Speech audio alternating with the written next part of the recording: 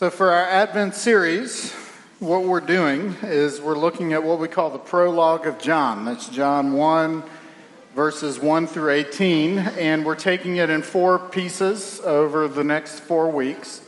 And each of these sections that we look at contain promises, radiant promises, promises that hold us in hope and sustain us. And what I'm doing is I'm comparing them with future stories in John that show how each of these promises are met and fulfilled with the coming of Jesus Christ, the incarnation of Christ that we're celebrating in 2 weeks. Can you believe it? Christmas is 2 weeks away. And so all of this is meant to just help us appreciate the weight of Jesus coming into the world and the longing that we carry every day for the second advent, when Jesus comes back to be with us and set the whole world to rights. Now, as we look at the book of John, we find that the book of John is deeply rich and it's deeply theological, and some of our richest Christological and theological teachings find some of their roots in the book of John itself, and it can require deep study in order to understand. But none of that means that God is impersonal or far away. In fact, I think when we look at these promises, we see that God is intensely personal, and his promises are intensely personal. And in fact, it was the intensely personal nature of the promises that we're looking at this morning that were instrumental in the conversion of St. Augustine. And this morning, what we're looking at is a very personal promise that God gives his people, that he meets our human need for a place to belong. Let's look together. I'm going to read John 1, verses, 9 through 13. And then I'll jump over to chapter 3 and read verses 1 through 15. Hear the word of the Lord. The true light, which gives light to everyone, was coming into the world. He was in the world, and the world was made through him, yet the world did not know him. He came to his own, and his own people did not receive him. But to all who did receive him, who believed in his name, he gave the right to become children of God, who were born not of blood, nor of the will of the flesh, nor of the will of man, but of God. Now there was a man of the Pharisees named Nicodemus, a ruler of the Jews. And this man came to Jesus by night and said to him, "Rabbi, we know that you are a teacher come from God. For no one can do these signs that you do unless God is with him." And Jesus answered him, "Truly, truly, I say to you, unless one is born again, he cannot see the kingdom of God." Nicodemus said to him, "How can a man be born when he is old? Can he enter a second time into his mother's womb and be born?" Jesus answered, "Truly, truly, I say to you, unless one is born of water and the Spirit, he cannot enter the kingdom of God.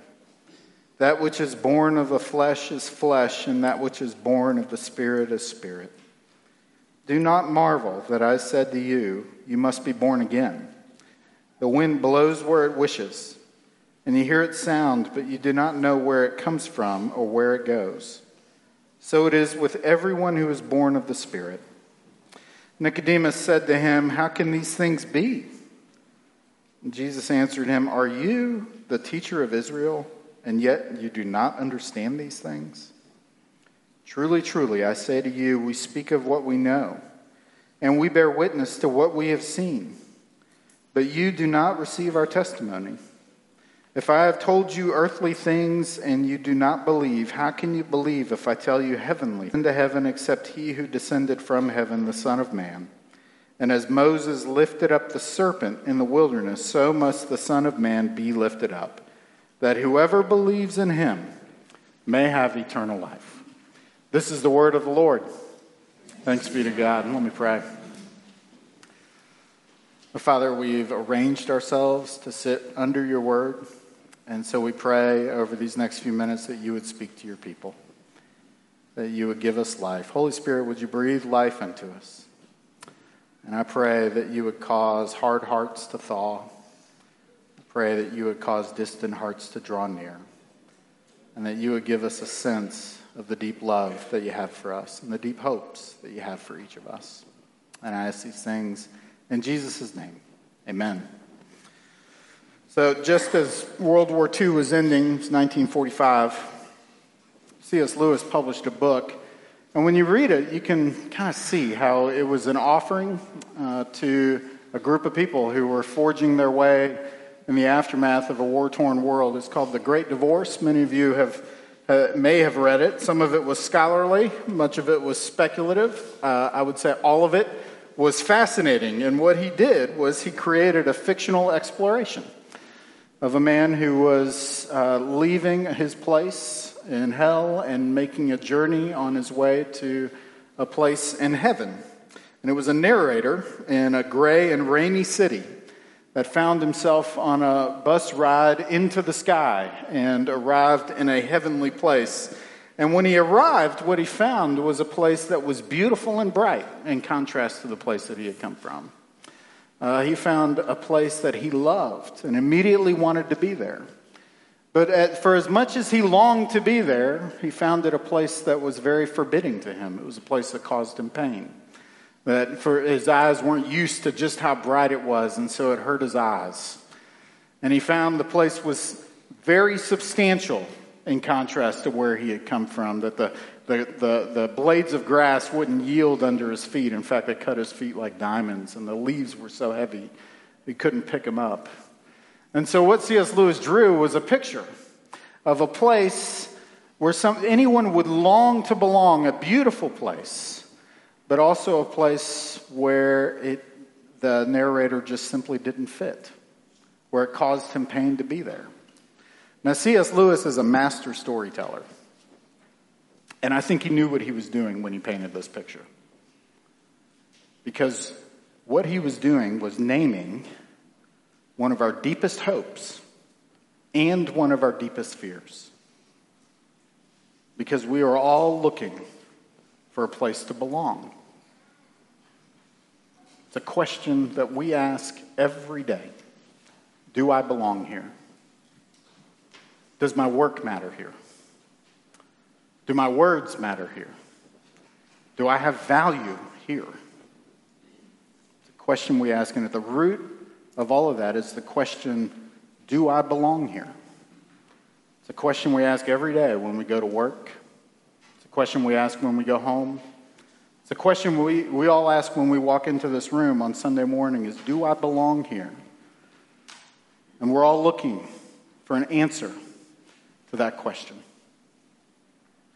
And as much as we understand that this question is not lost on us, when we look at the Bible, what I want to propose to you is that deep question is not lost on God either. That in fact, He created us with a very human need to belong. If you look at the beginning of the Bible, the Garden of Adam and Eve, the Garden of Eden, He created a place where Adam and Eve fit and that they belonged. And when Jesus comes into the world again as a baby, what we see is that He understands our need, He sympathizes with our need, and He promises to remedy that very human need to belong with Himself in every way. Well, where do we see that in the text? What I want to say by looking at this text is that we see God answering our very natural and human need to belong with what Jesus experienced, with what Jesus challenges, and with what Jesus promises. What Jesus experienced, well, what we see, the story of Jesus' incarnation begins with what the naming of a tremendous disconnect between Jesus and the things that are most important to Him. And in verse 10, what you see is a tremendous disconnect between Jesus and the world that He loves. Jesus was in the world was made through Him, and yet the world did not know Him. That's the first disconnect, and that's a real problem, that the world that was created by Jesus, loved by Jesus, can't even recognize Jesus when He comes. That's disconnect number one. The second one, it has to do with Jesus' relationship to His people. Look at verse 11. Jesus came to His own, and His own people did not receive Him. And remember, these were people that enjoyed God's favor, that sat under His providential protection and His grace.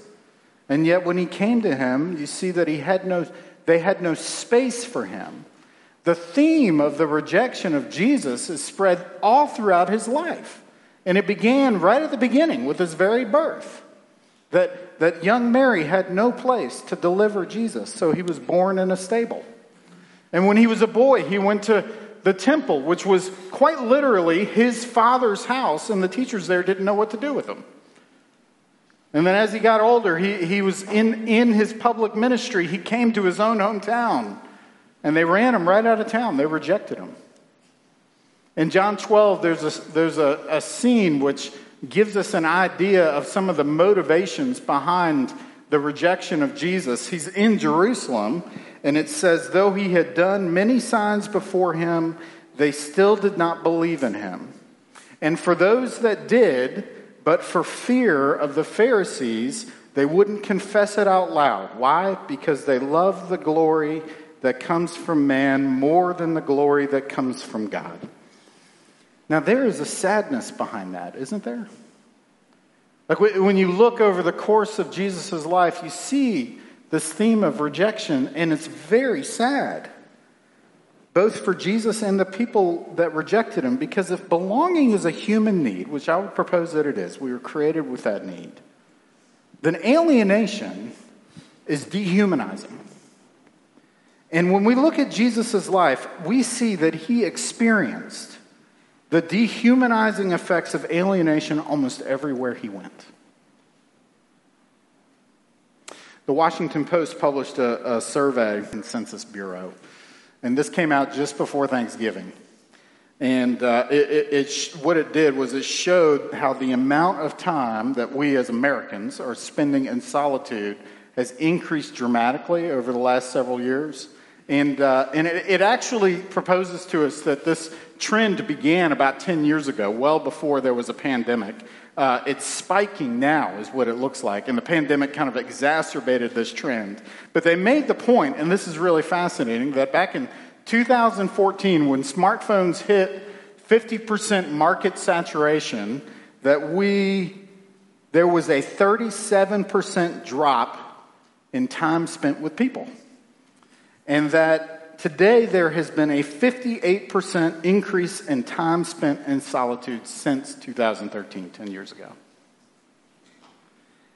And in general, what it was telling us, and this may be you, may not be you, but what it was telling us is that there are many of us who are, for various reasons, habitually choosing solitude over people. Now, if this doesn't describe you, then it describes somebody you know. It might describe your neighbor or your friend or somebody in your family. And it tells us, one, that I can't think of a more important time where the hospitality of the church matters a lot. But it also tells us that if anyone needs to understand, I want you to hear this, that if there's anyone that understands the loneliness of, or the pain of loneliness, then it's Jesus.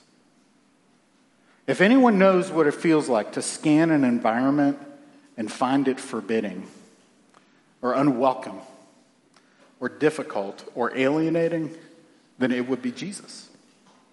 And what's interesting about Jesus is that it doesn't cause Jesus to withdraw. But instead, what we see in this passage is that Jesus leans in and begins to challenge the very norms by which the habitual practice of alienation is even possible. And here we're looking at Jesus' challenge. And this is in chapter 3. He has a conversation with a man named Nicodemus. And he challenges Nicodemus in just about every way possible. And I don't get the sense that this is a heated exchange. In fact, when I look at it, it kind of looks like they're treating each other with a lot of respect. But Nicodemus is a Pharisee who comes to him at night. And to understand just how dramatic what Jesus said to him was, we kind of need to understand just who this man Nicodemus was. Verse 1 tells us that he was a Pharisee, a man of the Pharisees, and a ruler of the Jews. So a man of the Pharisees means that he would have been a distinguished and esteemed teacher in the temple. People would have respected him. They would have gone to listen to what he had to say. And the ruler of the Jews means that he was a member of the Sanhedrin. And so some of you might remember several weeks ago we talked about how Peter and John went and testified before the Sanhedrin. These were the highest authority in their temple courts. And so when Nicodemus comes to Jesus, Jesus is talking with a man of tremendous power and influence. And to say that the Pharisees were critical in the life of the Jewish people is really putting it mildly. Because what they did is they were in charge of helping the people understand what God wanted for them and what God expected of them. So they shaped the values of the community. And they taught specifically about what qualified you to belong as a member of God's people. And popular religious thought of that day, this is what Nicodemus would have taught in so many ways, was that what the Jews were admitted to the kingdom, that their Jewish identity was the critical thing that helped you belong as a member of God's people. And so unless you were apostate, you kind of rejected the faith, or you were guilty of some extraordinary wickedness, or you were breaking God's law, that you belonged as a member of God's covenant community. That was what he taught. And so what was important was, being your ethnic identity and, of course, your right actions, the importance of keeping God's law. That was what he taught. That was the rules.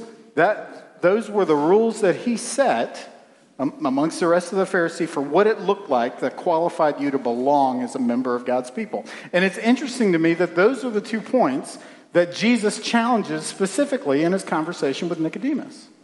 Like, that's exactly what he challenges. Look at verse 3. Unless one is born again, he cannot see the people of God. He cannot see the kingdom of God. Now that word see could mean to experience or participate in. That's a word for belonging in the kingdom of God. And this makes no sense to Nicodemus. Verse 4 is some version of, I have no idea what you're talking about. And Jesus goes further and he says this, truly, truly, I say to you, unless one is born of water and the Spirit, he cannot enter the kingdom of God. That which is born of the flesh is flesh, and that which is born of the Spirit is spirit. And what Jesus is saying is that there is a new birth required. That's the idea behind being born again. There's a new birth or a rebirth that's required, that's necessary to belong in the kingdom of God. He's talking about a complete overhaul of your former self. And he says, you're a teacher of Israel. How in the world are you surprised by this? In fact, there are several places in God's word that talk about this. And the one that's most clear, that I put it as your assurance of grace. You can look at it. It's in Ezekiel 36. I threw it in there because it traces so closely with what Jesus is saying here. You see that God declares or promises that he will sprinkle clean water on you, and you will be clean from all your uncleannesses. And I will give you a new heart. You see that? Rebirth, overhaul of your former self, putting a new heart in you, and a new spirit I will put within you. I will replace your heart of stone, your hard-heartedness towards God, and will give you a heart of flesh, a tender heart towards God. He's describing the new birth that Jesus is talking about in this passage. And we see similar prophecies from Isaiah and Jeremiah, which that's the reason that Jesus says, how can you, a teacher of Israel, not understand these things? And here's what I want you to see what Jesus is doing. And this is really important, because he is completely stripping away Nicodemus's intellectual teaching, his cultural insights, every bit of the value that Nicodemus thought that he had to offer the people, everything that substantiated him as a person amongst them. He stripped it all away, he bypassed it, and he went right to Nicodemus' heart. That's what he's doing. And let me tell you, this would have been very scary for Nicodemus because he's undermined his teaching. He's told him, I couldn't imagine how groundbreaking, once he absorbed all these things, how groundbreaking this must have been. Undermining and shaking for him. And Jesus is saying is that only one whose heart has been cleansed by God can belong in God's kingdom. Now let's just take a second. Imagine you were in Nicodemus' shoes right now. They didn't wear shoes, sandals. Imagine you were in Nicodemus' sandals. What would you do at this point? You just heard a bunch of things you may have never heard before. No intellectual likes that. I would say this conversation could go either one of two ways. You could either dismiss him outright, or you could hear what Jesus is saying and you could be hungry for more. And I tell you, it would be tempting to dismiss him outright. It would be very tempting to say, I'm comfortable with what I know. I'm comfortable with what I think I know. I'm comfortable with my place in this community as the status I have in the temple. I'm comfortable with who I know, the work that I do. I'm comfortable with all of that. And many did dismiss Jesus outright. He came to his own and his own people did not. Or you could be hungry for more. Jesus aimed at his heart. And he's talking about his heart. And what if he looked at his heart and felt uncomfortable with it? For as much as he's earned, for as much as he's done, what if Nicodemus looked at his heart and said, oh man, I am aware of the cleansing my heart needs. I am aware of all the ways that selfishness governs in my heart. I am aware of the sin that's there and the ways that I've hurt. I've sinned against God. I've sinned against my neighbor. I've sinned even against the people that I love the most. And I've sinned against myself. What if he looked at his heart and found discomfort with the state of it? And he was hungry for more. And we don't know this, but we think that it's likely that's the path that Nicodemus chose. In a few chapters, you're going to see him stand up for Jesus in public against the Pharisees. And after Jesus' death, you're going to find Nicodemus right there next to Joseph of Arimathea, coming to the Pharisees to claim Jesus' body. And if this is you, if you're looking at your own heart and you're uncomfortable with it, then I want you to know you're in good company. That one of the key ingredients for just belonging as a people of Jesus Christ is simply the work of repentance. To say, I belong to Jesus because of what he has done for me, not because of anything I've done for him. And the other thing is that the challenge of Jesus given to us never comes without a promise. Look at verse 12. To all who did receive him, who believed in his name, he gave the right to become children of God. That is adoption language. When you adopt a child, some of you in here have, when you adopt a child, you are making a promise to that child that they will always have a place with you and in your home. And that is the promise that God makes to his people who come to him by confession and repentance and faith. How does this happen? Jesus says to Nicodemus, just as Moses lifted up the serpent in the wilderness, so must the Son of Man be lifted up, that whoever believes in him may have eternal life. When Jesus mentioned Moses and the serpent, Nicodemus would have remembered this really curious story. It's from Numbers 21. And it's where the people are in the wilderness. God's leading them through the wilderness. Moses is their leader. And the people are just unhappy. Their hearts are in a bad place, and they are angry about the food that they've been eating. They're angry about the danger they feel like they're in. They're just discontent with God and the things that he's given to them. And so they accuse God of bringing them out there to die. Well, this is a sin against God, and God disciplines them with fiery serpents. He sends these fiery serpents among them. And you see that some people did die. And the people came to Moses and said, "We're sorry. Please pray to God that he would deliver us." And so when Moses prays to God, God says, "Construct a fiery serpent on a pole and lift it up so that the people may look on it and live." And that's exactly what happened. And the analogy that Jesus is using here is piercing to the soul, because just as the serpent on the pole was symbolic of the people's sin, when Jesus was put on a cross and lifted high, the sins of his people went with him.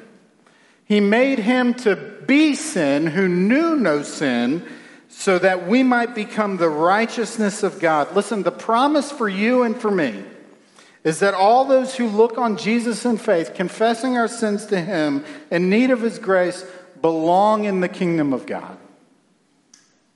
We may never fit this place. But what the promise is that when we are united to Christ by faith, the Holy Spirit goes to work in us and is preparing us for the kingdom to come. That's the comfort, that he's preparing us for us a place. And we're all on the way to that together. You know, when we look at each other, that's what we need to see. Some like to call the church a colony of heaven that holds forward a foretaste of the place that we all long for. A community of people, all very different, all saved by the same grace, all on the same journey to the place of belonging that we're going to together. There's a story came out maybe a week ago. It's fascinating. 13 strangers were abandoned. They all had their flight canceled in the Orlando airport, and they end up in a line. You don't know how long it is. You could be on hold with the airline, or in line at a desk. And they were all trying to fly to Knoxville, and none of them knew each other. And the flight was canceled at night, and it was all these different people. There was a high school student who was just trying to get up to UTK with her parents in order to tour the campus. There were a couple people going to a conference. There was a pastor who was just trying to go home. I'll have you know that the pastor had a great beard, by the way. Fantastic. And they don't know how it happened, but somewhere along the way, somebody came up with an idea that they would all just rent a van and drive up to Knoxville through the night together.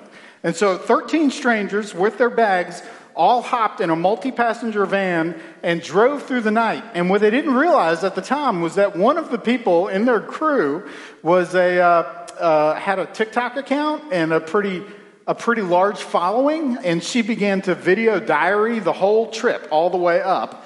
And the whole thing went kind of viral. Like, there were all these people that were like asking for updates on how the trip was going, and every hour along the way and every stop. And there was the one person who always needed to pull over to use the bathroom. Like, it was all out there. And there was this crowd of people that were all watching their progress and rooting them on the whole time.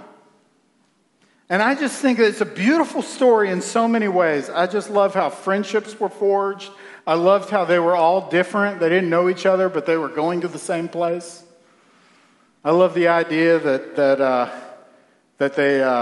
they just took care of each other on a long and hard journey that became difficult all of a sudden.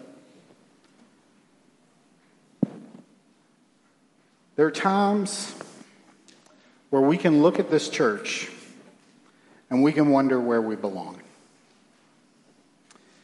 But when we look at the story of Jesus, what I want you to see is a Savior who entered into a hard world in order to be with us, and is right now promising to lead us home to a place that he prepared for us, to a place where we belong.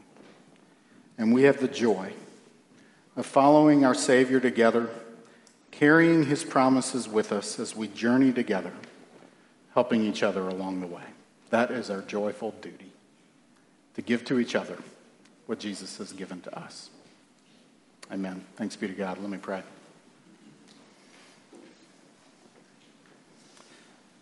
Oh Lord, help us to see these ways that this is true. Help us to look for the kingdom that's coming and to long for that. I pray that you would help us to trust these promises and help us to build with each other what this colony of heaven that holds forth the promises that you have given to the world. Help us to picture this community that you've given to us, I pray. In Jesus' name, amen.